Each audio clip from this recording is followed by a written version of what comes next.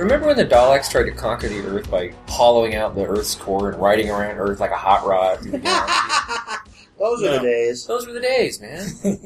No, I've only watched one black and white Doctor Who arc. Those are some tough watching.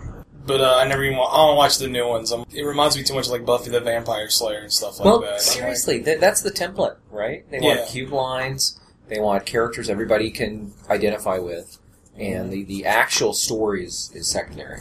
And there's much running and jumping. Well, I like the cast. I like the actors. I think they're all appealing people. I think Amy is super hot. Oh, God. I mean, she's funny. She's really funny, but the stories just aren't there. I mean, I miss Donna. Because she didn't take any shit. No. She was sarcastic. And she was a real person. You just can't get past the idea that, something happens and she had a real reaction to it. Well, she's like a real actress. She has her own show. Okay. E.E. Edward Elmer Smith, Fudd Ph.D. Fudd. Yes. Food chemist extraordinaire. Born in the woods, logging man, a mining man, World War I veteran. Allegedly. No, he was. Yeah, there's none of that. He made stuff up. He was there. He had enough going on that you didn't have to make things up. And I think honestly, we're talking about a guy who wrote galactic war science fiction, and I'm sure he wrote fiction that did not involve gigantic mile-long spaceships blasting each other with coruscating sheets of energy. Mm-hmm. But I haven't read it. If he has, I haven't read it. I think it was the pulps. Well, we're talking about a guy who lived through World War I, and that's like the lost generation. Supposedly, these are people. Oh my God, war is this terrible thing that we should never ever do again. And he's a guy. Obviously, war is bad, but hey, you got to go. When you got to do it, you got to do it. So I guess he's kind of. Is there a reactionary streak in science fiction? Is that what we're talking about? Yeah, sure. No, but seriously, it's like an anime podcast. You got to bring it around to anime. Well, it's not just anime. I review other crap.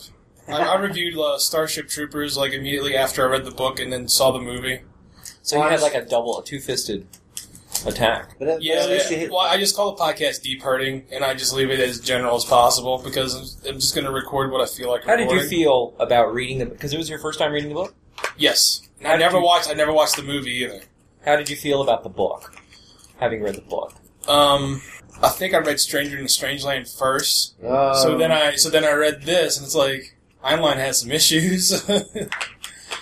But it's like, you can really see where he inserts himself and gets on his soapbox, but it's still pretty fun. I think, yeah, because Starship Troopers, I think I've read once a year since I was 12. Mm-hmm. I was like, just, oh my God, I love this book so much. Mm-hmm. But you grow up, and you read it as an adult, and you're like, wow, seriously? Capital punishment? Yeah. Seriously, Bob, in the future, Well, I like how it eventually comes out in the story, and it's like, okay. It's very much I'm going to set up a straw man for this issue I'm pissed off about and solve it. And here's, This is how you fix it. This is how you fix it. And but when you go into it, 2012, when you go into it knowing there's an agenda, or at least there's a viewpoint, which you may not know reading it at 12. Yeah. You think it's an adult. Obviously, he knows what he's talking about. Well, but on the other hand, you got to give him credit. He did go throughout the entire book, and Juan was... We're not sure if this is the best. He questions it. He questions everything that happens. He works through it, but ultimately he arrives at the conclusion Heinlein wants him to arrive at. But it's the best that we've got at this point, which is always a thing. Well, what I liked about the film, a co-ed showers. Yeah, well. And that was not in the book at all, but that was in Bob Heinlein's life. Yes. Because he was a nudist. Among other things. Seriously. He was 100% let's all get naked. So he's also like polyamorous and a cannibal? Yes, well, not a cannibal, but he knew how to prepare human beings if he needed and if you've ever seen a photo of the guy, you're like, wow, really? This guy got that kind of action? But you know what else? He was an alpha male. He was an alpha male. He was an alpha male, and that tweaks the pheromones, and it's like Asimov. The man was insatiable. See, he was like the King Beta, I think. Mm-hmm. He was the Heinlein was the straight man, and Asimov was the comedy reliever. Because they during World War II they were all together. They worked together. Oh, they actually worked together. Heinlein he was in the Navy, and obviously they wouldn't take him for active duty because tuberculosis. So he set up. He was bossing around a group of research scientists, to work on targeting stuff. I think you worked on the problem of. Please look this up on the internet later. Yeah. Don't take our word Don't for take it. our word. This is all BS. Sorry, Wikipedia. But it's totally true. It's totally true. So he put together this. He called all his, because he was writing science fiction at the time. He knew all these really smart guys, and he's like, "Hey, come and work for me. You're going to work for the U.S. government, helping to win the war." And Asimov worked for him, and they butted heads at every opportunity. And like Asimov was like, "I hate the food in the commissary," and Heinlein's like, "You will eat this food. There are men in foxholes dying so you can eat this food." You know, taking a really hard line with it. And they just, well, I think it's always dangerous to label Heinlein because everyone's trying to put him in a box. So he's a conservative, he's a libertarian, he's a liberal. He was everything. He was all over it depended on what the issue was. If you read Stranger in a Strange Land and then you read his later work, and Stranger in a Strange Land that's the dividing line. And after that, he gets all crazy, nudist, having sex with your relatives. Having sex with yourself. Every book ends with like this long chapter that's nothing but dialogue of people meeting and doing each other. And it's like, good dude. You know, I love his juvenile stuff. I love his Collier's work. Red Planet. Oh, yeah. I read Red Planet first, and then I read Stranger, and I'm like, it's the sequel kind of. Have Space Equal Travel. Oh, absolutely. Terrific. I haven't got to that And you yet. learn stuff. You do. You learn and that stuff. book is this is what you need. This is how you have to go from Earth to the Moon. This is what you need in a spacesuit. This is what it's going to take to go to another star. And it's ABCD. And it only slightly has a weird little... but now here's the thing. And here's how it's it got ties a fur in. in it. That's all I'm going to say. Here's how it ties in to Doc Smith, because they were both celebrations of competent people. That's true. It's true. Because, you know, I was making a thing. Well, I can't remember the joke. We were talking about the Stephen Golden books that were written based on some Smith treatments. It's true. And I said, and I believe the joke line, I said, I really couldn't get into these books. There wasn't enough men tearing apart things and breadboarding new electronics. It's seriously, when we talk about Doc Smith, this is a guy, and this is what the anime missed. It missed everything. By a mile. Mm-hmm. And Doc Smith is a guy, he was born in a poor family. He's like an American success story. He was born out in the woods in Minnesota. Yeah, his dad was like a logger or something. And turn of the century, that's out there. Yeah, and he was like a day laborer or something, and he got injured, and then he went to college, because, you know, he couldn't physically do manual labor anymore. It is the kind of American success story that, you know, you see on television. From nothing. Bootstrapped, you know? And he knew... There's actually a... Steve's eating donuts, by the way. He's eating donuts. There's a book called Space Hounds of IPC, in which our hero and the female lead, I'm done, they're stranded on Ganymede. And their spaceship is crashed. They have nothing but the shirt on their back and the wrecks of their spaceship. Luckily, Ganymede has a breathable atmosphere. Good thing. Which is good. Like Mission to Mars, you know. So... that movie was terrible. Oh, yeah. The only movie I saw with like a theater full of like normal people, and the normal people started like heckling it, you know? You know that's bad. I was just laughing at that whole thing about, well, we'll just go to this Russian lander and we'll jerry-rig something to boost it into high orbit. What?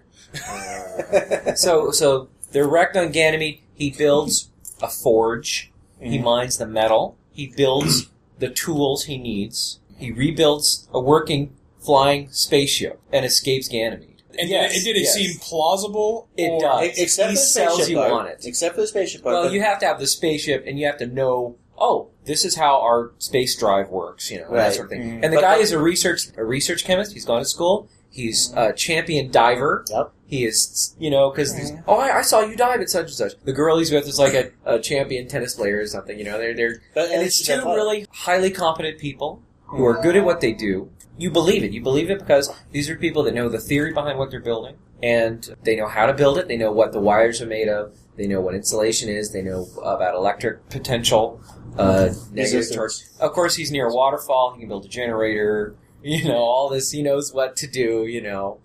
And it's implausible, but, of course, the minute you start thinking about how implausible it is to do this, the six-legged insect people show up, and there's all sorts of mayhem. So, and that's a great book. I enjoy that book a lot. And you can't convey that kind of plot in like a movie or even a TV show, really. Not unless you do montage. People are frightened by those characters. They're frightened by a character that challenges them. Well, so many people are incompetent. Well, you know, I think this is why we like Japanese cartoons in a large way, because so many of the characters in Japanese cartoons started as kids I don't know how to be a super ninja. And then you have to train to be a super Tomorrow's Joe. You have to train to be a boxer. You have to train to be good at what it is you do, whether it's mahjong or sushi making or anything else golf, anything else they got on manga. The Pachinko manga. And that's taking it too far. Yeah.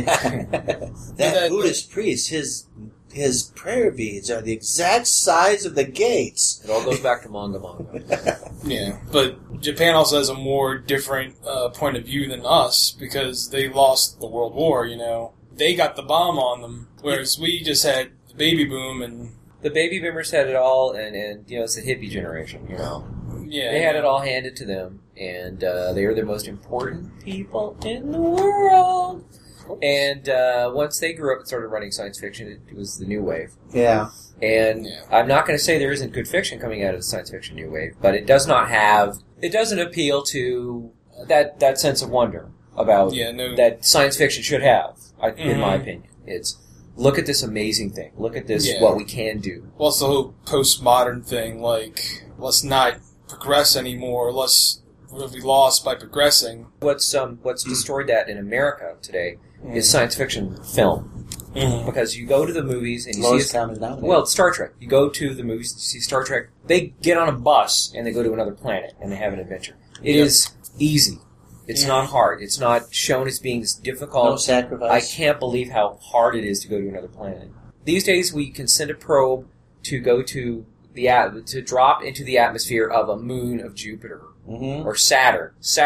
Yeah. And you can't conceive of how far away that is. And we're dropping a probe into the atmosphere of Titan. And just, you think about it for a minute ago. That is so far away.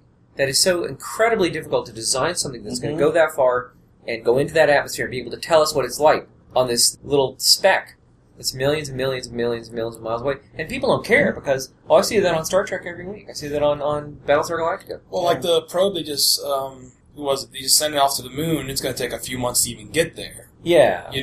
Like, a lot of people are like, why did it take it so long? And it's like... Well, we don't have heavy lift boosters. People don't know. They think it's stop-start, right? It's you can just... And this is one thing you see in Lensman is, the ships in Lensman have the inertialess drive, which takes away inertia, so that if you give something acceleration, it's just going to keep going. It's never going to stop until you tell it to stop. And when it stops on a dime. Which is a little shocking. It's fun. It's a fun little device. But, again, there is, for the fantasy aspect of it, he does deal with the practicalities of the dendritic intrinsic velocity. And if that happens to go out on you while you are traveling at several times the speed of light, and you hit a speck of dust, you are a pancake. There's a lot of science in the book, and I think it's specifically the Lensman books, because they get so cosmic in scope. The people sort of forget about how much science there is in those books. And there is some science there. Yeah, and then you gotta realize it's written like in the 20s to the 50s. Yeah. And it's like, we haven't really even touched space yet at that point. Yeah, especially when he wrote Skylark of Space. That was the idea that you could put human beings into a ship and go to another star system was, are you nuts? Yeah. That was, groundbreaking, Skylark. Which in many ways is, again, it's got some scientist characters who are really competent people who are also brawny He-Men. Of course. Have not neglected doing their push-ups and sports and, they're social animals. They're not, I'm going to be right here working on my, Well, that's another, postmodern trope. It's like, if you're good in science, then you're weak physically. Exactly. Whereas, that's not really true. The day of the, you can watch serials from the 40s and juvenile books in the 40s. It'll be like Don Winslow of the Navy or so-and-so from such and such college, the Dover Boys or whatever. And they're smart guys who are also the captain of the football team. And they study. And they try to not, live... They have fun, but they're not, huffing weed all the time or, doing the paint. Everything is two-fisted. The drinking, the womanizing. Well, it's not too learning. Much. The learning. They have the sense of proportion to their... Right. They're not, again, it's the 60s, right? And you have to be some drugged-out hippie rock star for the chicks to want to do you, And that leads to a lot of people wanting to be drugged-out hippie rock stars. And I like drugged-out hippie rock stars, but let's face it, Iggy Pop is not going to put a man on the moon. Well, not physically. Yeah, mentally. Maybe with the raw power of his voice. But, we should, I do want to talk about the Lensman cartoon. Yes, movie because I like it. It's not Lensman, quote unquote, except for the opening of the film, which goes Lensman. Oh, that's that Streamline. We'll have to show that. The Streamline dub is terrible. Yes. Oh yeah. The audio mix is awful. Mm. It is the worst. I don't know who was mixing it, Jerry. I think it was mixing Carl Mazek. Probably. He was at the board. I don't know. I mean, let's not speak. Oh. The sound mix is terrible because it's got this. Yeah, well, it sounds like they're speaking dialogue into a megaphone, into a microphone. After and then that, on the other side of the room is the speaker playing the soundtrack. What I like about the film is character designs. It's a guy named either Morbai Murano or Norbai Norano. He's a very unusual. He's an unusual stylist. He worked on Unico actually, and I really, especially Unico and the Island of Magic. There's that wizard, and I like his look. I like the way his stuff looks. Except Wurzel. I mean, I like his Wurzel. I know you like his Wurzel, but that's not the big snake. Yeah, Wurzel. He looks cool, but he's not Wurzel. Yeah. He works in the context of the film. I don't know that a dragon. It takes you out of having. Besides, he's not going to fit in the toys. It worked, but it's like a never-ending story. Well, it's like a dragon with spider eyes or something, Oh, he had like 10 eyes and 8,000 claws. And yeah, they didn't have the barrel aliens either. Didn't Tregency show up in the TV show? Yes, Tregency did show up. I never got to see a TV show. Who we need for this podcast is Pat Munson-Sider because she knew it. She wrote Lensman fanfiction. She had self-insertion Lensman fanfiction. She had anime Lensman fanfiction. She had self-insertion fanfiction for everything. No, it's true. She did. But she's good. Somebody's got to keep the Mary Sue flame. That's right. I saw the Lensman movie. They had a premiere of it in 1984 Los Angeles Worldcon, subtitled. Right. So, all right. So you're in a crowd full of people. Yes, it was. Who are familiar with the source material. Absolutely. What was the reaction of the crowd? What the fuck? Well, because part of the problem is that the theater was set up in a convention hall. Yes. Folding chairs. Yes. Not comfortable, and because it was subtitled, the people in the front rows could see, and the people in the back rows are doing this, and behind this, like that. It was really hard to see what was going on. It didn't bother me too much because, you don't really need a lot of subtitles if you know the Lensman books, and even the parts that had nothing to do with the Lensman books, you could figure it out. Well, I mean, like the first scene where he touches the lens and didn't die. Right. I mean, yeah, the transfer of the lens. When you can just pass those down. When Abin Sur landed on Kim's planet. Yeah. Well, it's funny because it's kind of ripping off the Green Lantern, which the Green Lantern was influenced by Lensman. Yeah, so. I mean, it's a big thing eating Akuma Matata, So. But there was a lot of people. Well, it's kind of weird because there's so much of Worldcon, of course, was primarily the sci-fi fans who, many of which were if they weren't reading the books, they were brought in Star Wars. Yeah. Mm-hmm. And the anime fandom was still nascent and slowly there. So I would say that the science fiction fans outweighed the anime fans. Oh, yeah. I don't want to use the term outweighed. No, they did. They did. No, I've been at Worldcons. Yeah.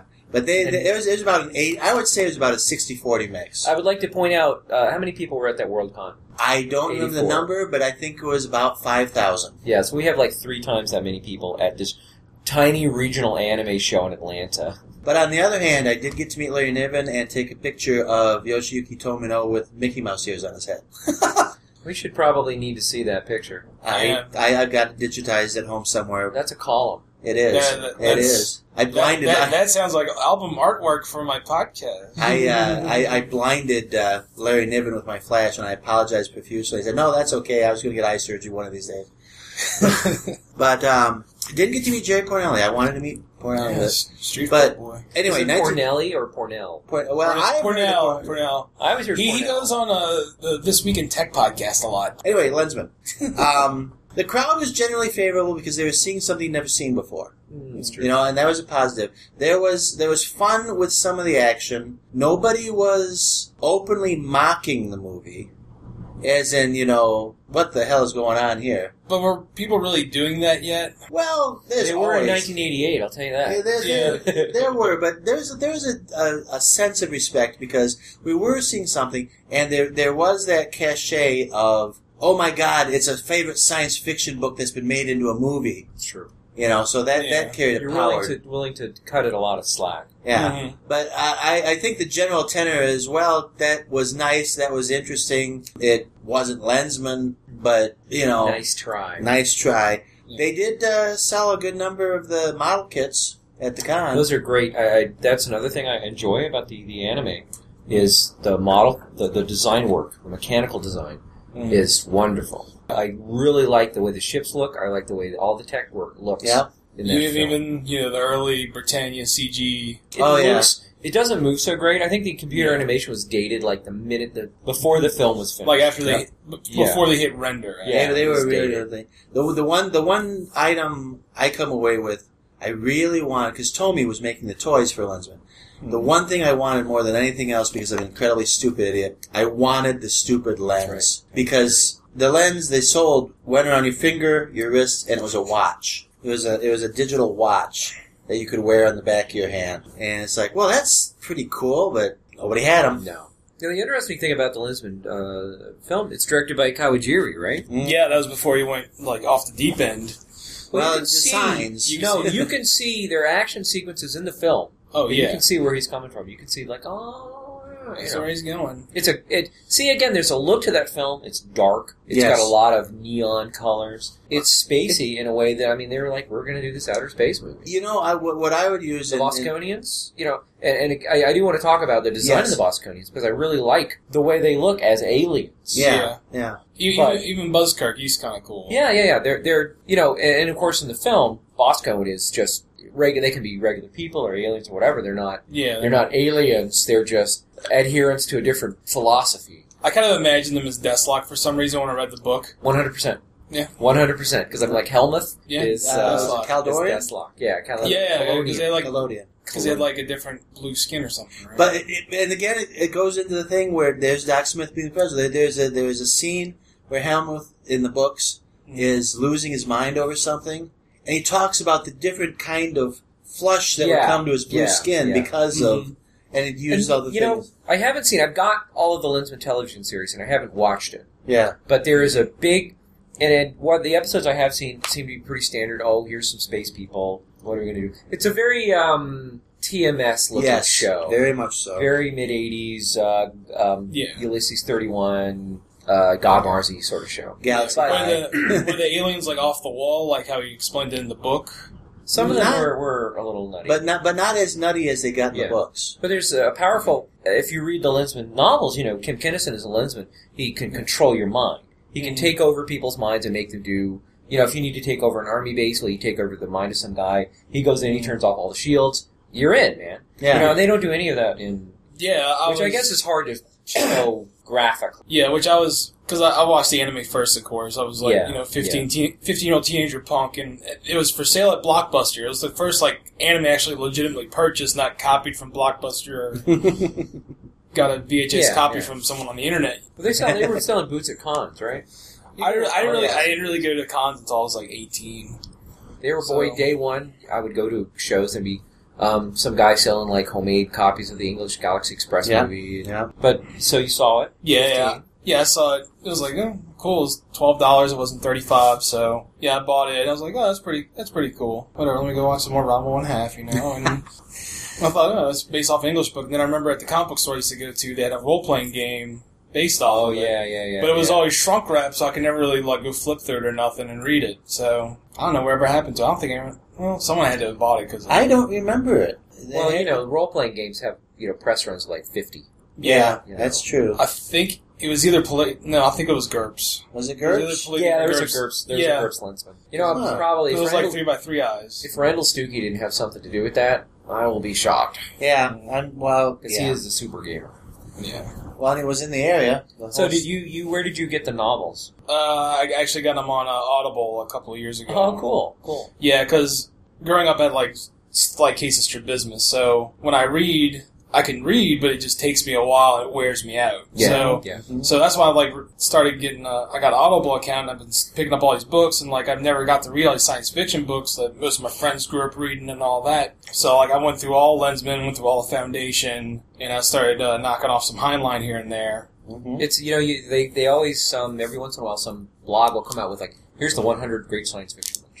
And I've been ticking them off. You know, I got Stars My Destination out of the way.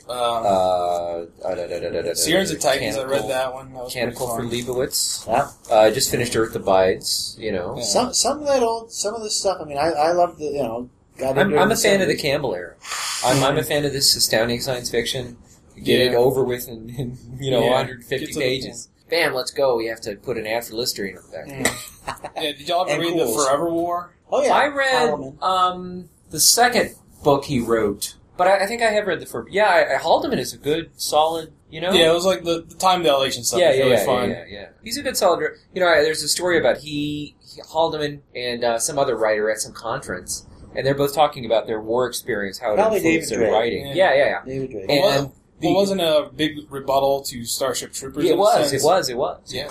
Which it totally, needed, in my opinion. Well, it's never he's asking the audience, what if you guys... There aren't any wars. What are you guys going to write about? Because the audience is like, well, we're nerds. We're not going to go anywhere or do anything. And these guys, at least, they went to Vietnam. They went to Korea. Yeah. They've experienced life beyond their parents' basement in the comic book store, That's why everybody should travel. At least people should travel. Oh, absolutely. Absolutely. Travel broadens the soul. And I first... my mom had a friend who was in the Japan Society or some sort of exchange program. Mm-hmm. And she went to Japan and brought newly liked Japanese cartoons like 1984. Mm. And so she, I think, stopped at the bookstore in Haneda or wherever and brought us back a bunch of manga, some of which was completely inappropriate. But one of those was one of those Lensman, the sort of tabloid-sized Lensman, black and white, with the blue ink manga, which is by Murano. And I'm like, what in the world is Lensman? I was bringing this stuff to high school. And there's a friend of mine in high school named Vicky McManus who was super science fiction. The girl who's really into science fiction. So it's Vicky. And she's like, hey, they made a cartoon out of Lensman? Oh my god. I'm like, what's Lensman? She's like, oh, it's this, So I went to the local... Hey, y'all had a cool high school, man. Oh, no, we were the nerds. The things we do when a girl says you should check this out. Oh, Vicky's. Doesn't matter. Come on, it's I do respect her opinion on matters of science fiction. She was actually, Dave, you need to read these Doc Savage books. Absolutely. And I'm like, oh yeah, okay, But I went to the bookstore and I bought, I think Gray Lensman was the first one I bought. Mm. And then I picked them all up. And I think I still have my copy of First Lensman with the cover ripped off. And I have Second Stage Lensman. I have a couple of pulps, the original Astoundings for that. Oh, that's cool. Triplanetary, Galactic Patrol, and I want to say pound for pound, I think you get that sweet spot of Galactic Patrol, Gray Lensman, those two, solid. Yeah, that's about what you really need. That's where your movie is. That's where when they do it. I'm curious to see what Ron Howard does if he actually gets anything going on this. Yeah, hopefully get it rolling right after that Robotech and Akira movie, and we're good to go. Yeah, seriously, Hollywood. Those movies never make any money. Yeah. Did you not take enough bath on fucking your Dragon Ball Evolution movie and your Speed Racer and your Astro Boy, Green Lantern, and that's not an anime. They're making a sequel to Green I know. Lantern. I don't. They're all in. We don't care. They could. How many people could they feed? They could wipe out hunger with that money. They could save bookstore chains. They could save bookstore chains. They could educate children.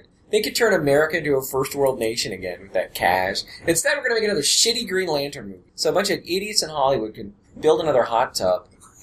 Jesus, when are we going to have another real earthquake? And then make a movie of it. How the hell can they have a Tohoku earthquake? Yeah. And Japan is getting radiated on and shit. And Hollywood is like, dum-da-dum-da-dum-da-dum. I can't wait for that earthquake. Fuck you guys.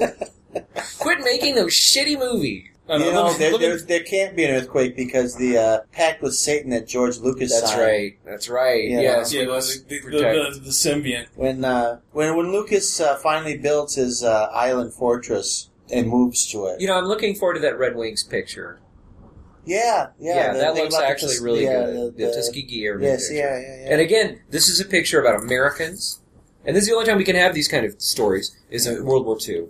Is regular guys who are getting the shit done and facing death and doing the job and, clean cut, all American. And, seriously, I don't care if those kind of people never existed. I don't care if there ever was a real, Gray Lensman, but there needs to be that ideal in popular culture for people to say, wow, I should totally try my best here. This is what the Gray Lensman taught me to do, Yeah, not like professional athlete who, failed his drug test. I know, yeah. I should totally shoot up steroids because that's what my hero did. I should put a shotgun in my mouth because that's what my hero did. I should die choking on my own vomit because that's what my hero did. Nice. I hear it's really cool to strangle yourself when you whack off. Let's do that for a while.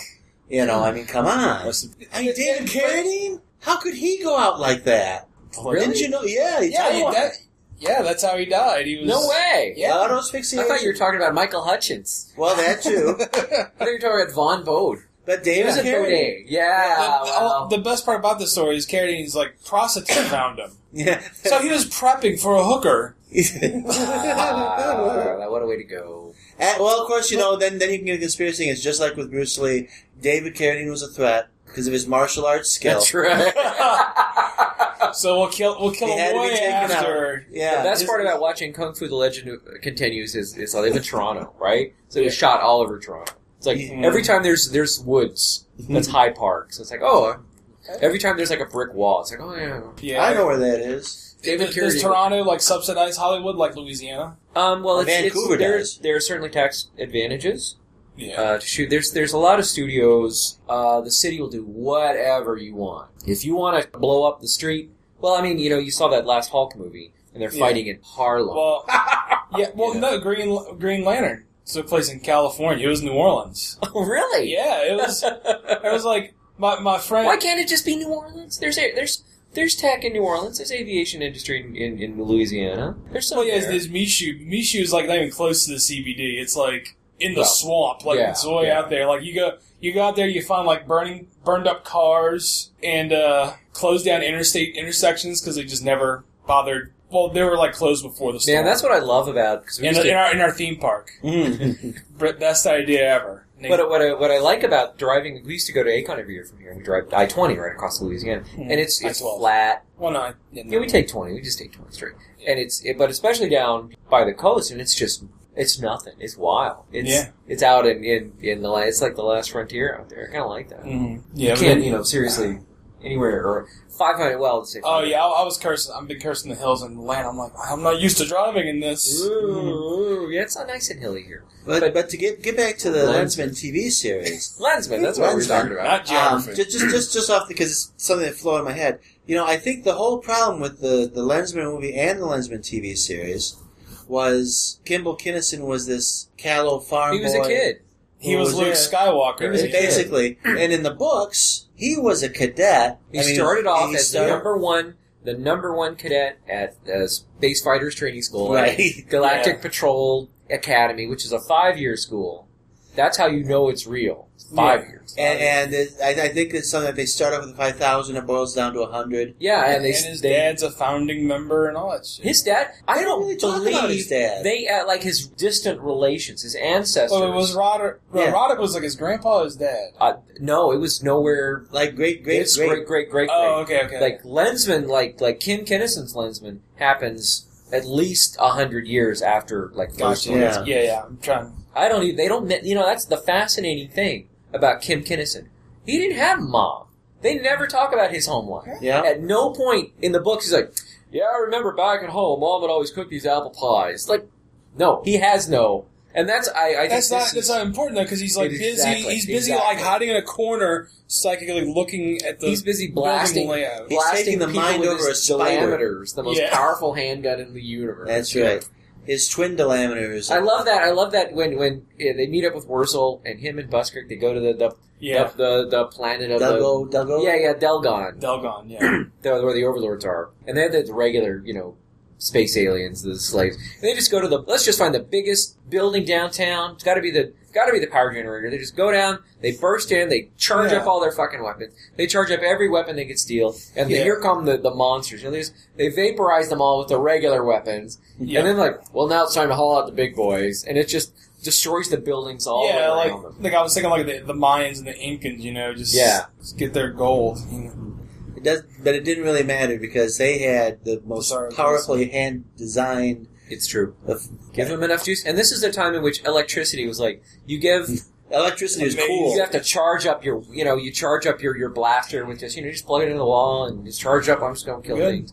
You can charge up your spaceship. Everything just runs on electricity or whatever. And don't forget their... Here's a tip. The spaceships in Lensman, you can power your interstellar drive with a diesel engine. That was a radical thing because it got them away from any kind of screen that could block the cosmic radiation. It's true. It's true. And because didn't somebody come up with an atomic nullifier? Because they had this thing where they had an atomic pile, and it was a mass energy converter, and you would feed it X amount of pounds of iron per hour to deliver so many dynes of energy. And, and then someone came up with a nullifier of that, and that's why they had to get the diesel engines. That was on the planet Medon. Yes. Because they go to the next galaxy. The super science. I enjoyed the music.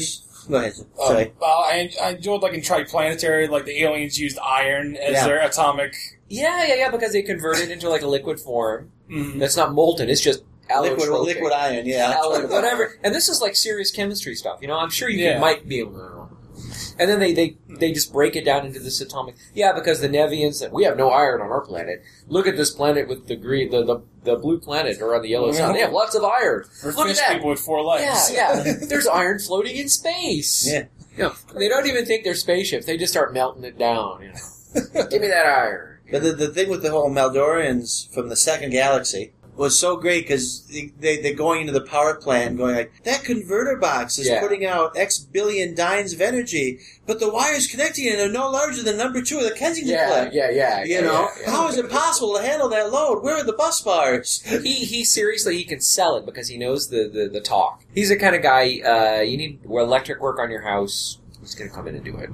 Come do it and make it more efficient. But what I like, and I think that's what sells the books for me, is you have this cosmic story that spans galaxies, that spans millions of years, and it's the people that get us into that story they're down to earth. They're like, I'm going to do this thing, this physical thing with going to this planet. I'm going to talk to these people. I'm going to blow up that thing. Yeah, it's like the main character is like the elite of the elite, but then it's not like how most films say when you have the elite of the elite. It's like it's easy to them, whatever. Yeah, it's totally not easy for Kim Kinnison. Oh, God. It's totally not easy. But now the elite person, everything comes easy to them in, like, film and books. Yeah.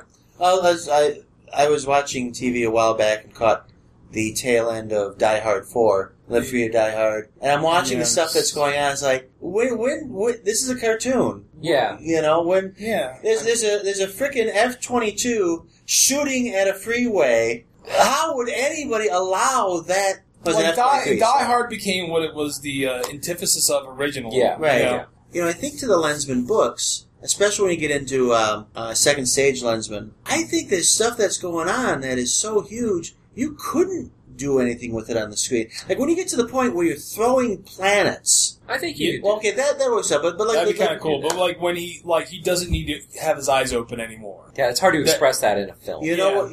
Hilarious thing. I don't know. Maybe I wonder if Doc Smith accidentally created the whole hurt comfort subgenre of fiction with Kim gets shot to hell and all his limbs. He gets shot to hell. Yeah, Clarissa is there for him. This is a good segue to talk about Clarissa McDougal and his use of the female characters. Yeah. Which some people on Twitter seem to believe is misogynist, and that is so not the case. No. Yeah. Clarissa is all woman and all competent. Well, it's more of a reflection of the time period. Yeah. But for the 30s, going strong, competent woman. Yeah, you didn't have it. I mean, what did you have? You had that Japanese mom in that short you showed last night. Yeah. Well, I'm going to do this. You had seriously. You had Fay Wray in King Kong. No, the Wax Museum. Wax Museum, right? Yes, yeah. Right? I think that's she's it. terrific in that. It's like Lois Lane, right? This hard-bitten, give me the story, what's going on here, And that's as independent as you got. And Clarissa McDougal is the female version of Kim Kinnison in that she is the number one nurse at the number one hospital in the number one, she's chief, right? Yeah. And she became a lensman. She sees, exactly. She became the only woman lensman because her mind, and this is where what Smith does in Lensman is disturbing to me because the eugenics, because Kim Kinnison, who is it's never stated what ethnicity he is, but he's obviously some big white, big white squarehead from White Guy. He's redheaded. Whiteville, USA. Well, no, she was the redhead. Yeah, but he was redhead too. No, he had brown hair and gray eyes. He has the tawny eyes of the Kinnison or whatever. I don't know. Okay. Well, they're clearly the Whitey McWhite person of the white planet, and this has been the culmination of millions of years of pushing and prodding by, the Arisians, who are trying to further civilization in the galaxy by producing these super people that are going to be... To make a weapon that would wield the shot that would kill the Andorians. I kind of like how it's like, our civilization's a weapon. And that disturbs me in a way that you can... And it works... More disturbing than the apparent sexism or whatever. Well, it's yes, certainly. But it's a really mechanistic view of what you need for a civilization is, we just need people with the right genes. Well, but it gets a little bit more because not only do the Arisians were pushing this around since Atlantis, but the head doctor and the head of Lacey and Port Admiral Haynes.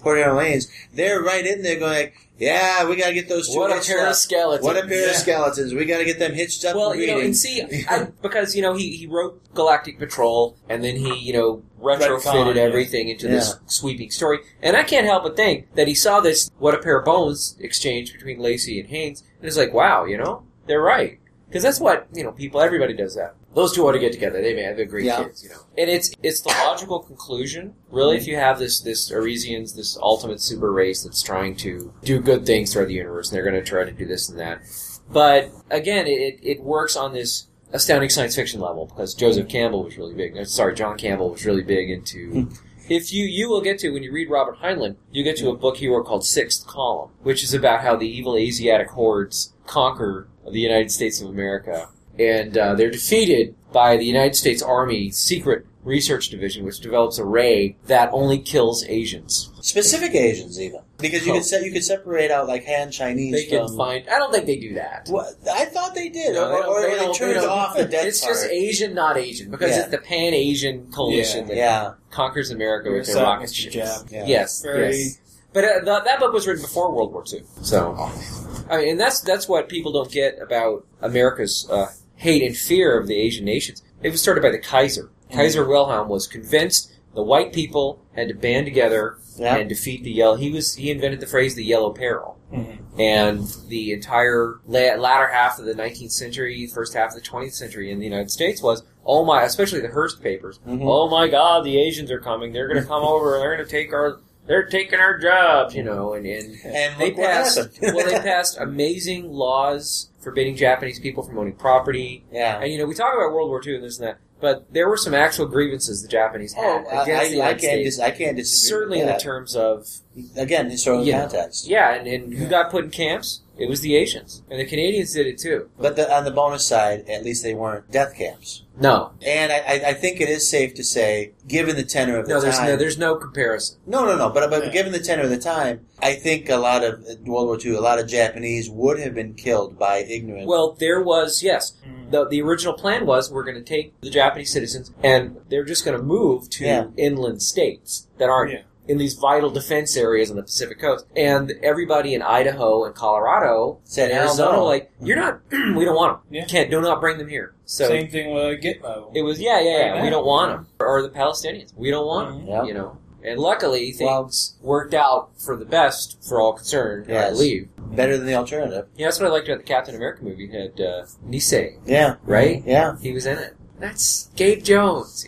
There's one thing, and it's going to sound horrible. They didn't really deal with it in the Captain America movie. They did not actually say upright anything. But when you've retconned Nick Fury to be Sam Jackson, you can't have Nick Fury in that film. No, you can't have him leading the Howling Commanders. No. But he was there. But I don't know how they're going to work that. It's going to be well. Considering you have to have Nick Fury in like modern times now, Yeah, as like a yeah. 40, 50-year-old guy, he'd be too young for World War II. Yeah. Well, they're probably going to play with that whole they did a life thing. extension. They did some BS in the comics.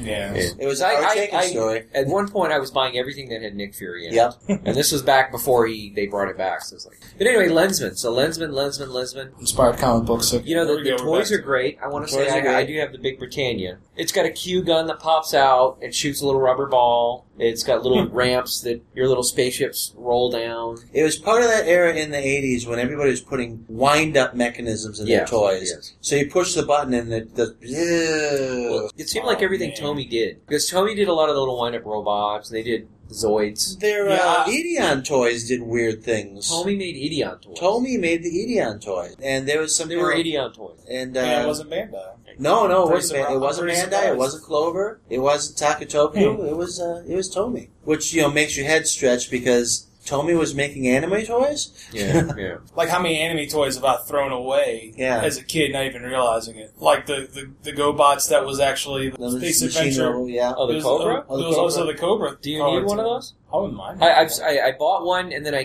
keep seeing it at antique malls. And sometimes Lady has been pried out of it. What? Who would take Lady out of the future car? You know. People are ignorant. Ignorant. I think I saw. I don't want my child playing with anything that has a sexy robot in it. How do you even tell those? Yeah, I know. It's This a little big. Well, some people can. I don't know. What I love about buying that is you buy it at the antique mall and go, that's one of those Transformers. I'm like, Sure, it's a Transformer. You're right. You do Yeah, look up this. the price for it, yeah. and that's like $5, and I'm totally not going to get into it with you about exactly what this is and where it comes from and why I'm buying it. I'm just like, It's kind of strange because the Lensman movie and shows, they came out at a time just before the first collab. There wasn't a whole lot of support merchandise in a printed world. I think they were expecting to get a little more international traction out of that, and they just never got Oh, it. it was definitely geared for selling internationally. I mean, that's why they were at Worldcon. It was like, look at this. Here's something I don't know. Was Lensman shown in Europe? Did it crack the European market? I want to say I read that it did. This goes back to the thing there, and you can fill in the names because I'm always bad with the names of things there. I thought that the overall design, the philosophy of the design, was very European/French geared. It did have Yeah. It did have a slight. There's some Mobius going on. Yeah, particularly in yeah. the space aliens. I don't know if you're going to be able to log in. Yeah, because it's. I got a 4G cover. Here, we're recording a podcast. We are recording a podcast. This is I'm a gonna podcast. I do want to. While I'm talking about European things that were big in Europe, Captain Future was Oh yeah, an anime based on a pulp fiction by Edmund Hamilton. Called Captain Future, obviously, from the same era as Lensman. Certainly more childish, pulpier. Doc Savage in space. Doc Savage in space with less. Less women. I don't know, Joan Randall. Yeah. But Captain Future was the Toei show was from 1978. Right. Um, Let's find something that was inspiring Star Wars and get it a cartoon. yes, and it was remarkably faithful to the original pulps. It was. Yes, and which is good because some of those pulps are nutty. And actually, really, I enjoy reading Captain Future pulps. They're terrible. Yeah. They're even worse than Doc Savage novels in terms of readability. It's like clunk, clunk, clunk. God, come on, clunk. Is it? But is it like funny when you summarize it and you go over what exactly the character Yes. did in the progress Yes. of the story? It's Yes. like, well, even in Lensman you could do that. Like Kimball would break into a base, figure out how to disable the system, take over the mind of a dog, and unplug a battery. Yeah, because they have thought screens. Yeah. And this is, I'm digressing again. Lensman, the ESP powers of Lensman is out of this whole school of thought in 40s, 30s, and 40s science fiction that not only we were going to learn about nuclear power and space travel, we were also going to learn about psychology. We were going to learn how the human mind works. We were going to finally, Duke University was going to figure out this ESP thing. We were going to be able to talk. We were mental telepathy. We were going to, in the future, human beings are going to evolve further, and our mental powers were going to become stronger. It's like the X-Men, right? Yeah. You know? I'm stretching my brain here. It ran in Spain. Was there in 1984? Oh, well, that's not bad. Go Spain.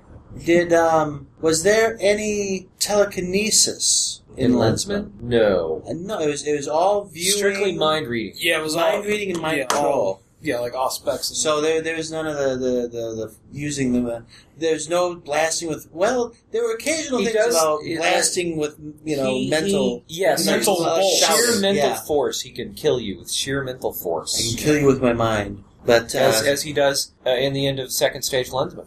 And in a way, the ultimate in Children of the Lens too. Well, yeah. Going back to the sexism, that's pretty funny because like these 4 girls and 1 boy, children of Clarissa and Kimball, they all mind together, and make one mind. But the unit. But the girls like, okay, we'll let the son run it. Well, that's the thing. Each child partners up with one of the Second Stage Lensmen, and they all put their minds together, and they're all trained to become, and they all become like, each one supplies a different aspect of, I've got the drive, I've got the scope, I've got the intellect, I've got the, and they all use their, it's this really vague, it's the equivalent of firing a magic force beam in a Japanese cartoon. And it's a lot of, I'm not entirely happy with Children of the Lens. No, it was kind of retarded. Well, I think it needed another book after it. Well, of course he was probably... I mean, I don't mind the idea of, like, they have 4 kids, they're all super... But it became like... Well, it's kind of funny. It's like, how much did Lensman, the book, influence anime? Because you had, like, the Shonen Power Crawl... And then in the end, you have like the ultimate Sentai team in a sense. Well, and that's definitely kind of a prototypical thing there because it does do that because Kinnison builds up his stages. He powers up. He does power. Yeah, he even trains. He trains. He learns from his mistakes. Yeah, and he makes some bonehead ones in there. People don't do in fiction, at least not the fiction I've read. That's really, it's one of my main problems, especially with the Harry Potter stuff, was, especially the first film, Harry Potter's Jesus. He walks around, everyone says, oh, it's Harry Potter, and they give him what he needs. Mm-hmm. At the end of the film, he had, like, the thing he needed to save the world was in his pocket all the time. He could have stayed at home. It's like Raiders of the Lost Ark. Indiana Jones could have stayed at home, and everything would have been fine. They would have taken the Ark to Berlin and opened it for Hitler. Or they may never found it. Or they may have never found it. That's right. He could have stayed at home. They would have never found it. What fun with that? It would not have been any fun at all. Thank you for ruining my childhood there. It's true. But after you explain it that way, it's like, oh. Well, you kind of want to go into a kind of a retcon thing and go back and say, well, okay, Temple of Doom took place before Raiders of the Lost Ark, so now let's go to Raiders of the Lost now, knowing that movie is, hey, some weirdo tried to rip my heart out with his mind. I'm not leaving this city. Yeah. As far as Captain Future goes, it was really popular in Europe. Captain Flan. Yes. The theme song was this techno-German thing. People still... Kraftwerk, Yeah. It's... And it achieved a kind of success that completely eluded Lensman. Mm-hmm. And I think it's because... It was very toyetic. It was toyetic. It had a more... Accessible? A little more accessible, I think. I think Lensman, as much as I like the design, it's a little cold. It's a little unemotional. There's also, it was that time period, though. Well, it's 1984. Right. And anime was dying. It was like this death knell of... because the kids were growing up. They were all too busy to watch cartoons. I think there was something that was hurting on Lensman because so much stuff in anime had taken bits and pieces from the Lensman mythology and concepts. If you think about it, I mean, the giant battle order, the ships having the giant battle somewhere, Yamato 2. Oh, it's true. And setting up the fleets and doing the tactics and getting the uber weapon that doesn't work and then something else works. And well, I will say, Shitaro Ishimori was at the Worldcon in 1961.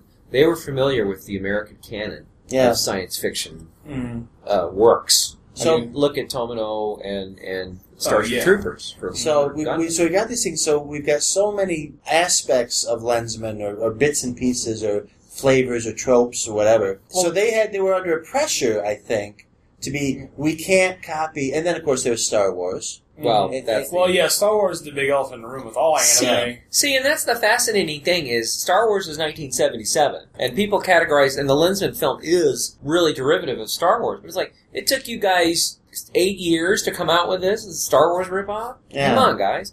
I mean, they had Message from Space done in like 30 minutes. And thank God. Well, 84, was that that was around the time Jedi, yeah. So... Star Wars was done. Yeah, but it was still it's kind of its peak of popularity as well. It's true. So that was fresh on their minds. And when you watch one, you watch the rest pretty much. This is one of the other tragedies, just to throw in another 1984 story. I did not know until after it happened that they had a marathon showing of the 3 Star Wars movies in the theater, 35 millimeter in the theater, and it was like an all-night thing. And Hamill, Carrie Fisher, wow, the other people showed up and hung around. And in 1984, Carrie Fisher was still hot. Mm-hmm. She was still pilled up. She was still, but I bet that would have been awesome. It would have been, and off the wall. Didn't have a thing to do with it because it's like, oh, I can't stay up that late to watch the Star Wars movies again. I missed out. I might have hooked. No. Let's pop that bubble real quick. We'll move on there. But poor Carrie Fisher. She was talking about how like she didn't get her. No one signed likeness rights. Like, they didn't keep their likeness rights. So every time there's a Princess Leia thing that uses her image, she gets nothing.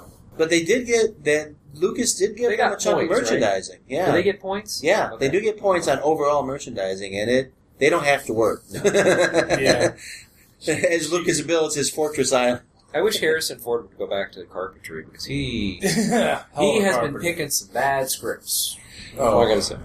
Yeah, but it's funny because his career really is 3 movie. I mean, 2 movie franchises and a movie really. Yeah.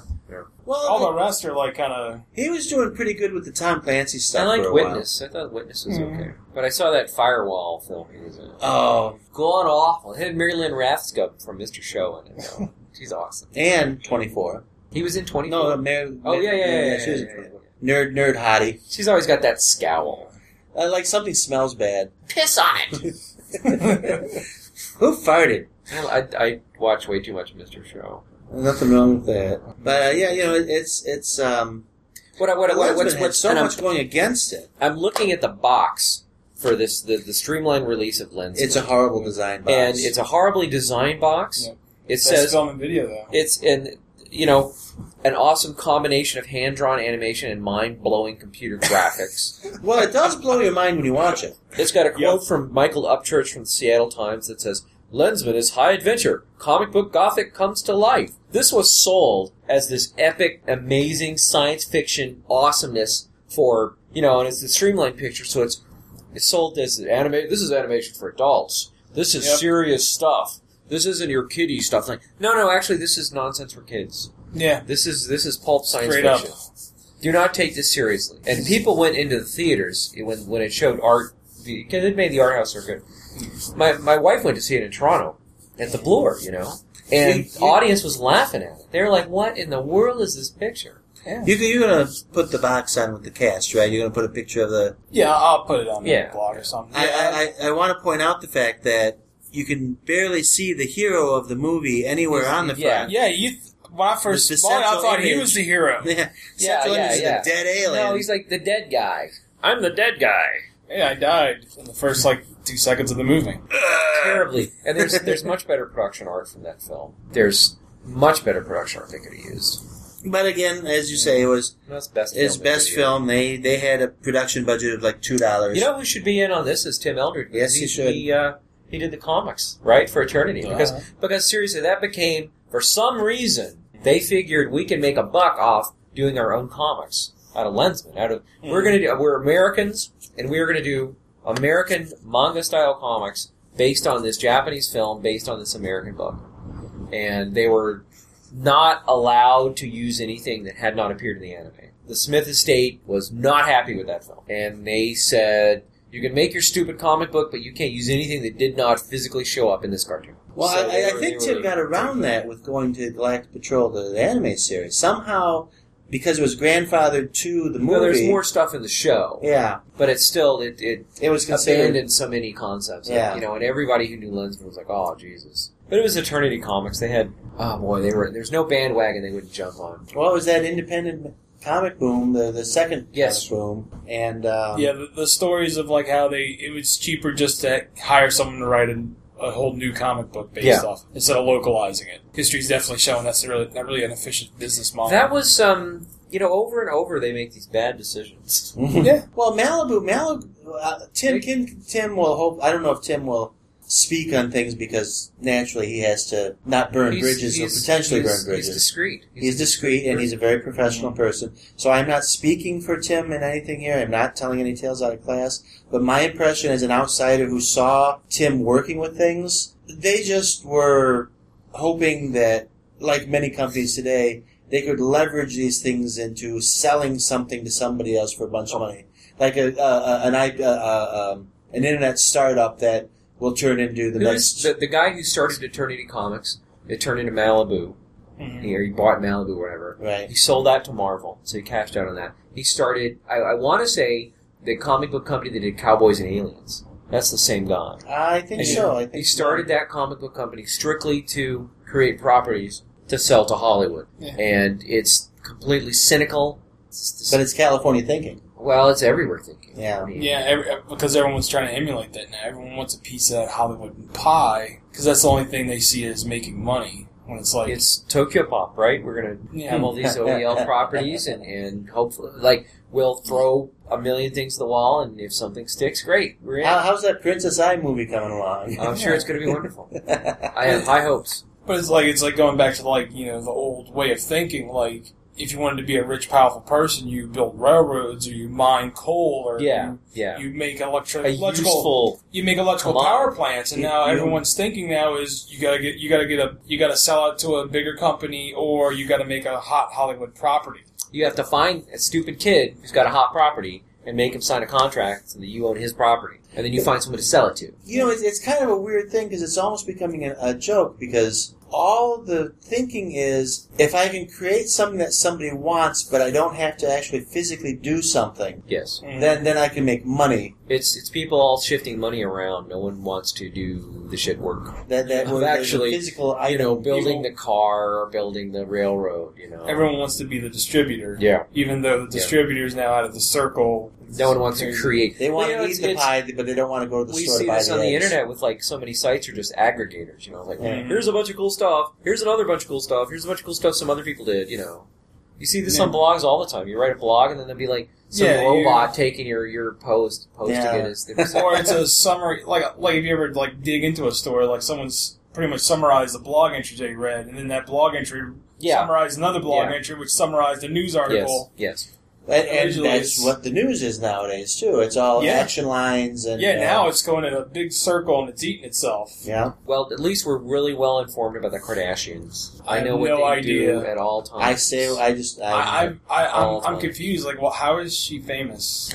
She's famous because she says so. She's got a big ass and a sex tape, as they say on Talk Soup. Yeah. I think that's a lot of what's going on is that there are people who are famous because they say they're famous. And somehow... if you get the right person to say, yes, you're right, it happens. I have to pay attention to you. Well, she's got a show on E! But that goes into the whole, you're not making anything. This goes, I can tie this back into Doc Smith and the philosophy of Lensman. No, I like this. I can't. This is how we got to do. Well, they did I read that they did a survey, and they surveyed kids in school right now, age 12, and they asked them, what's the most important thing in life? And they're to be famous. Yeah. That's the value they hold, is being famous. What does being famous even mean? But where's that one kid who filled out the questionnaire and says, crush your enemies, driven before you, listen to the limitations of the women. And you know what? That's a terrible thing, but at least it's accomplishing something, crushing enemies is not necessily a bad thing to do. Attila the Hun, hey, he did a lot. He did a lot of bad things, but he did something. He didn't watch television. He wasn't famous for being famous.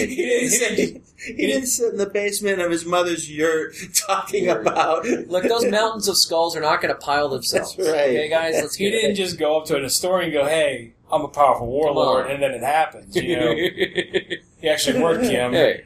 Insert name of certain voice actor who may or may not be at this convention. With a spike on it. No, seriously, Lensman is a celebration at heart of... Competence. And sure, maybe it's competence because a million, zillion years ago, super powerful space beings or merely brains... Space brains decided to manipulate gene lines. But, take there's out something space amoebas. Everybody has that in them. Everybody does. Part of that. I think I think Kim Kinnison was going to do it whether his genes told him to or not. Yep. Yeah. Because somebody's going to be... Stubborn motherfucker. He's going to be a stubborn motherfucker. He's going to say, no, damn it, those wheelmen shot me 84 times. I'm going to go back and kick their ass. But first I'm going to build something. I'm going to build a device and that will Kick let their me ass. kick their ass so hard. And again, with the training thing, he puts on the armor and he got the quick-firing gun and said, okay, guys, start shooting. We got to know if it works. Yeah. You know, and everybody's like, shit, what? I did love that battle with the crazy armor that he didn't need to see out of. So He didn't have to see out of it. Reminds me of like the guy who dressed up in all the armor went on a shooting spree through a town. Yeah. Yeah. You know, because I kind of picture in some way that basically Kim Kinison climbed into the big guy suit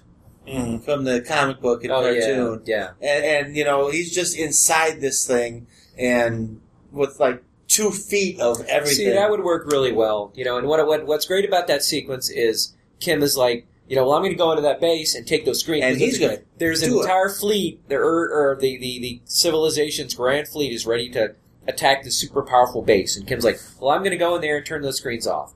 And Haynes is like, what happens if you don't turn those screens off? Yeah. You know, and he's like, well, then I'll be dead, and you'll be starting the damnedest war the galaxy ever saw, you know. And he turns the screens off, and he's in his super space armor, and Helmuth is in his super space armor, and Helmuth has got his machine gun set up, and it's just automatically firing. And they roll into the line of fire, and Kim Kinison's armor is strong enough to withstand the bullets, and Helmuth's is not. He just gets totally riddled. And there you go. But wouldn't you love to see that? That's a great sequence. Yeah, because, I mean, and that's Hollywood. That would work really well. That would be Hollywood, because But they wouldn't. I don't think they'd do that. I think they'd have him behind the turrets like, oh, you're dying, and he takes him out or something. He'd have some quippy comment. No. Yeah, it wouldn't He'd have to grab him, and he would him go up. to the edge I'm of taking you to jail. You're under arrest. And then Helmuth would whip out that hidden gun. He'd have police lights on his shoulders. Yeah. Helmuth would pull out his secret gun so that Kim could shoot him. Look out behind you, Kim. And then instead of he'd fall down a pit, and Kim would try to save him, but he'd fall to his death. Falling to his death is one of those big overused things nowadays. But an automatic turret firing at you and the guy you're fighting is way cooler than knocking the gun out of his hand and you're trying to reach for it across the room. So what I like about the Lens when they have those semi-portables that are these enormous tripod-based luggable machine gun things. You've got your automatic machine cannon. That is probably firing 20mm shells or whatever. Yeah. And you've got, a super powerful laser beam blaster melting ray on it. In this one double-barreled thing that you have to have armor to lug around, you know. Some of the people wearing costumes downstairs, if they discover those, I gotta build one of those. See, and if they make, and listen to me, Ron, listen to me, Opie, if you make a Lensman film, you need to go for that market of the costumers and the people that love... Get the Nerf license. The Nerf license. I want a Nerf Delameter. Delameter. And it's semi-portable, dude. You're in gold. But you can't market guns as toys anymore. That's true. It has to be. But Nerf is they're selling guns like crazy, and they're making it a thing where you run around in the street and shoot each other. Yeah, but they're not realistic guns. They're bright neon yellow. Well, yeah, the Delameter can be bright neon yellow. No one's saying it can't be neon. It's the future, right? Yeah. Guns maybe need to be bright neon yellow. You know what I also like about the Lensman books is. There's this it's got these 1940s values, the social values. Yeah. We're going to go to a ball. Everyone's dressed up nicely. It's like we're having that right now, right? We're having, last night they had the ball here. And he took criticism for that, even in the 50s and 60s. Like, why would people be like this in the future? It's like, well, who knows what society's going to be like. It's not always going to be, Barbarella, right? Yeah. You know? People might be a little classy in the future, man. Maybe it'll be a Mad Men future. OB, that's what it needs to be. It's the classy future of the future. Not this crazy sci-fi future, but, you're watching UFO, Gary Anderson. It's 1980, everyone's wearing turtlenecks, Yeah. I wish Nehru jackets. like I need a Nehru jacket. And pink wigs. No, I don't need a pink wig. Sure. I do? Yeah. But if they do make the movie, it needs that pulp, 40s, 30s. Gigantic aesthetic. machines and everything is steel and polished. But it's got to be. It's got to be. Nuclear punk. It's got to be like those industrial films from the 50s where you see the electric generating plant, but it's clean. It's clean. It's clean and it's bright. There's a big hum. It's monolithic. Yeah. Jacob's Ladder. the whole- It's that I think they call that kind of architecture brutalism. Well, it's modernist. But it's also shit. I can't think of it right now. Not Bauhaus. No. Not No, Deco. no, the Batman the Animated Series style. Art Deco. Art Deco, Yeah. exactly, yeah. And that's a little overused, you know. Yeah. But it works for that kind of thing. But Lensman is a clean future. It's not a dark dystopian. No. You know, even when Kinnison. It's like a hardy future. It's not even. It's not like Star Trek, like Roddenberry, like utopian future. It's not a utopian future. It is actually. They talk about. There's a sequence of the books. They talk about how the hell do we pay for all this? And Keynes is like, well, you know what? We've cleaned out piracy, and we have trade in between planets thanks to our advanced science. Taxes are minimal. Taxes are the lowest they have ever been, and people are free to go about their business. Yeah. Now that we're too smart to have wars. Yeah. Yeah. And another thing they never talk about. Well, they talk about really briefly in Lensman is religion, and it's another trope of science fiction of the 50s is that people just are not going to be religious. We're just too old for that. Or it's personal. It's just basically personal. Or it's like him going Clono, Yeah. Holy Clono, or we have our spaceman's god that we swear to. Van Buskirk is serious about his religion, though. He's serious. I don't see how you Tellurians worship that little god. He doesn't have nearly enough claws and teeth. And we gotta get the movie made so Brian Blessed can do the voice. Oh, God, yes. You know, he's got to... But see, I don't see him as British. Van Buskirk has to be... Well, he's Dutch. Yeah, he needs the Dutch, and you know. But it needs to be that kind of boisterous, lively. It's got to be Opie. British accents do not Don't. go Don't. ape shit Don't. with it. Do Don't. not make Helmuth British. No. Indian, maybe. No. I'm going to kill you now. Thank you I very want much. standard, across the boards. White bread, middle of the road, It's- middle American. Invent your own accent. Yes. Yeah. Make them talk like Brie Ty. I don't know. Well, I want it to be, and what it is science fiction written by a guy from the Midwest, and it's got this real, I mean, what's First Lensman? The flagship is the Boise, you know? Yeah. The Chicago, you know? Mhm. It's this real hardy Chicago kind of science fiction. Midwestern blue collar feel. Yeah, it's you know? blue collar. The Pittsburgh, they have a big battle over Pittsburgh, you know? The Battle of Pittsburgh, where they take all the iron. Yeah. They suck all the iron out of Pittsburgh, you know? It's this big shoulders American, gonna John Henry kind of stuff, you know? And that's where it comes from. It comes from out of this American mythology. Dreadnought, too. Dreadnought. I like Dreadnought. that. Isn't that a Love great word? Just the best word ever. And then Super Dreadnought. Yes. And Ultra Super Dreadnought. Dreadnought. Oh, and then the central control ship, the X. The Drextrix. Yeah. It's got a code. XT73, something like that. Yeah. A lot of that. And honestly, I mean, they do that now, right? Because you can go, and they've got the big screen, you know, like you're looking at... Yeah, that's all that... Actually, it's a control ship. Exactly. And the computer technology that explains like all the physical like wires and transistors and all that. In the Lensman and books, mechanical comparers. in the Lensman books, a computer is a guy at a desk with an adding machine. That's what a computer is. In the And Lensman slipstick, a books. lot of slipstick work. No, but if you've seen Yamato Resurrection, Yes. which is showing tonight at 7, the third bridge of the Yamato is now the Directrix. Yep. Is this big circuit, Combat control. It's a spherical room where you can plot where all the ships are, and you can see where everything is, you know, on the dot. Yeah. And you can visualize it in an instant. There's absolutely no question that part of the things... Nishizaki was part of that... I think he read the Japanese Lensman version. Yeah, definitely. And a lot of that... Well, You can kind of see that in Yamato, because they go from, here's our kind of Iskandar powerful is a weapon, kind of sort Yeah. of. here's our more powerful weapon, Mhm. we scale it up, we're throwing planets around at some points. The new picture, you know, that's what I liked about Resurrection, is that's a space op. We have this gorgeous looking black hole, here's bad guys over here, here's bad guys over here, bad guys... We can break their blockade by going in this dangerous place. Yes. And we have to go in exactly this way. Man, that was so... I wish everyone could see that film on the big screen. Yeah. And because it works so well for me, you know? I was so happy to see... I mean, you know, because I was happy to see Yamato picture in the film, in the theater anyway. Yeah. And I was like, well, maybe this will suck. It could very well suck. I have no idea. It might be subtitled in French. I don't know. But it could suck. And it didn't suck. I was like, wow, this actually doesn't suck. It had that Yamato feel to it. There are things in the movie that need to be better, but on the whole... well, you know, it's a Yamato picture. Yeah. There's always... The Yamato pictures there's always going to be this, like, clunky screw sticking out of the woodwork. You're like, oh, yeah, we'll fix that later. You know, Yeah. that doesn't make any sense. Well, you know, it's But again, that made it a Yamato picture. So people were bitching. I'm like, did you not see Be Forever Yamato? Because that had plot holes.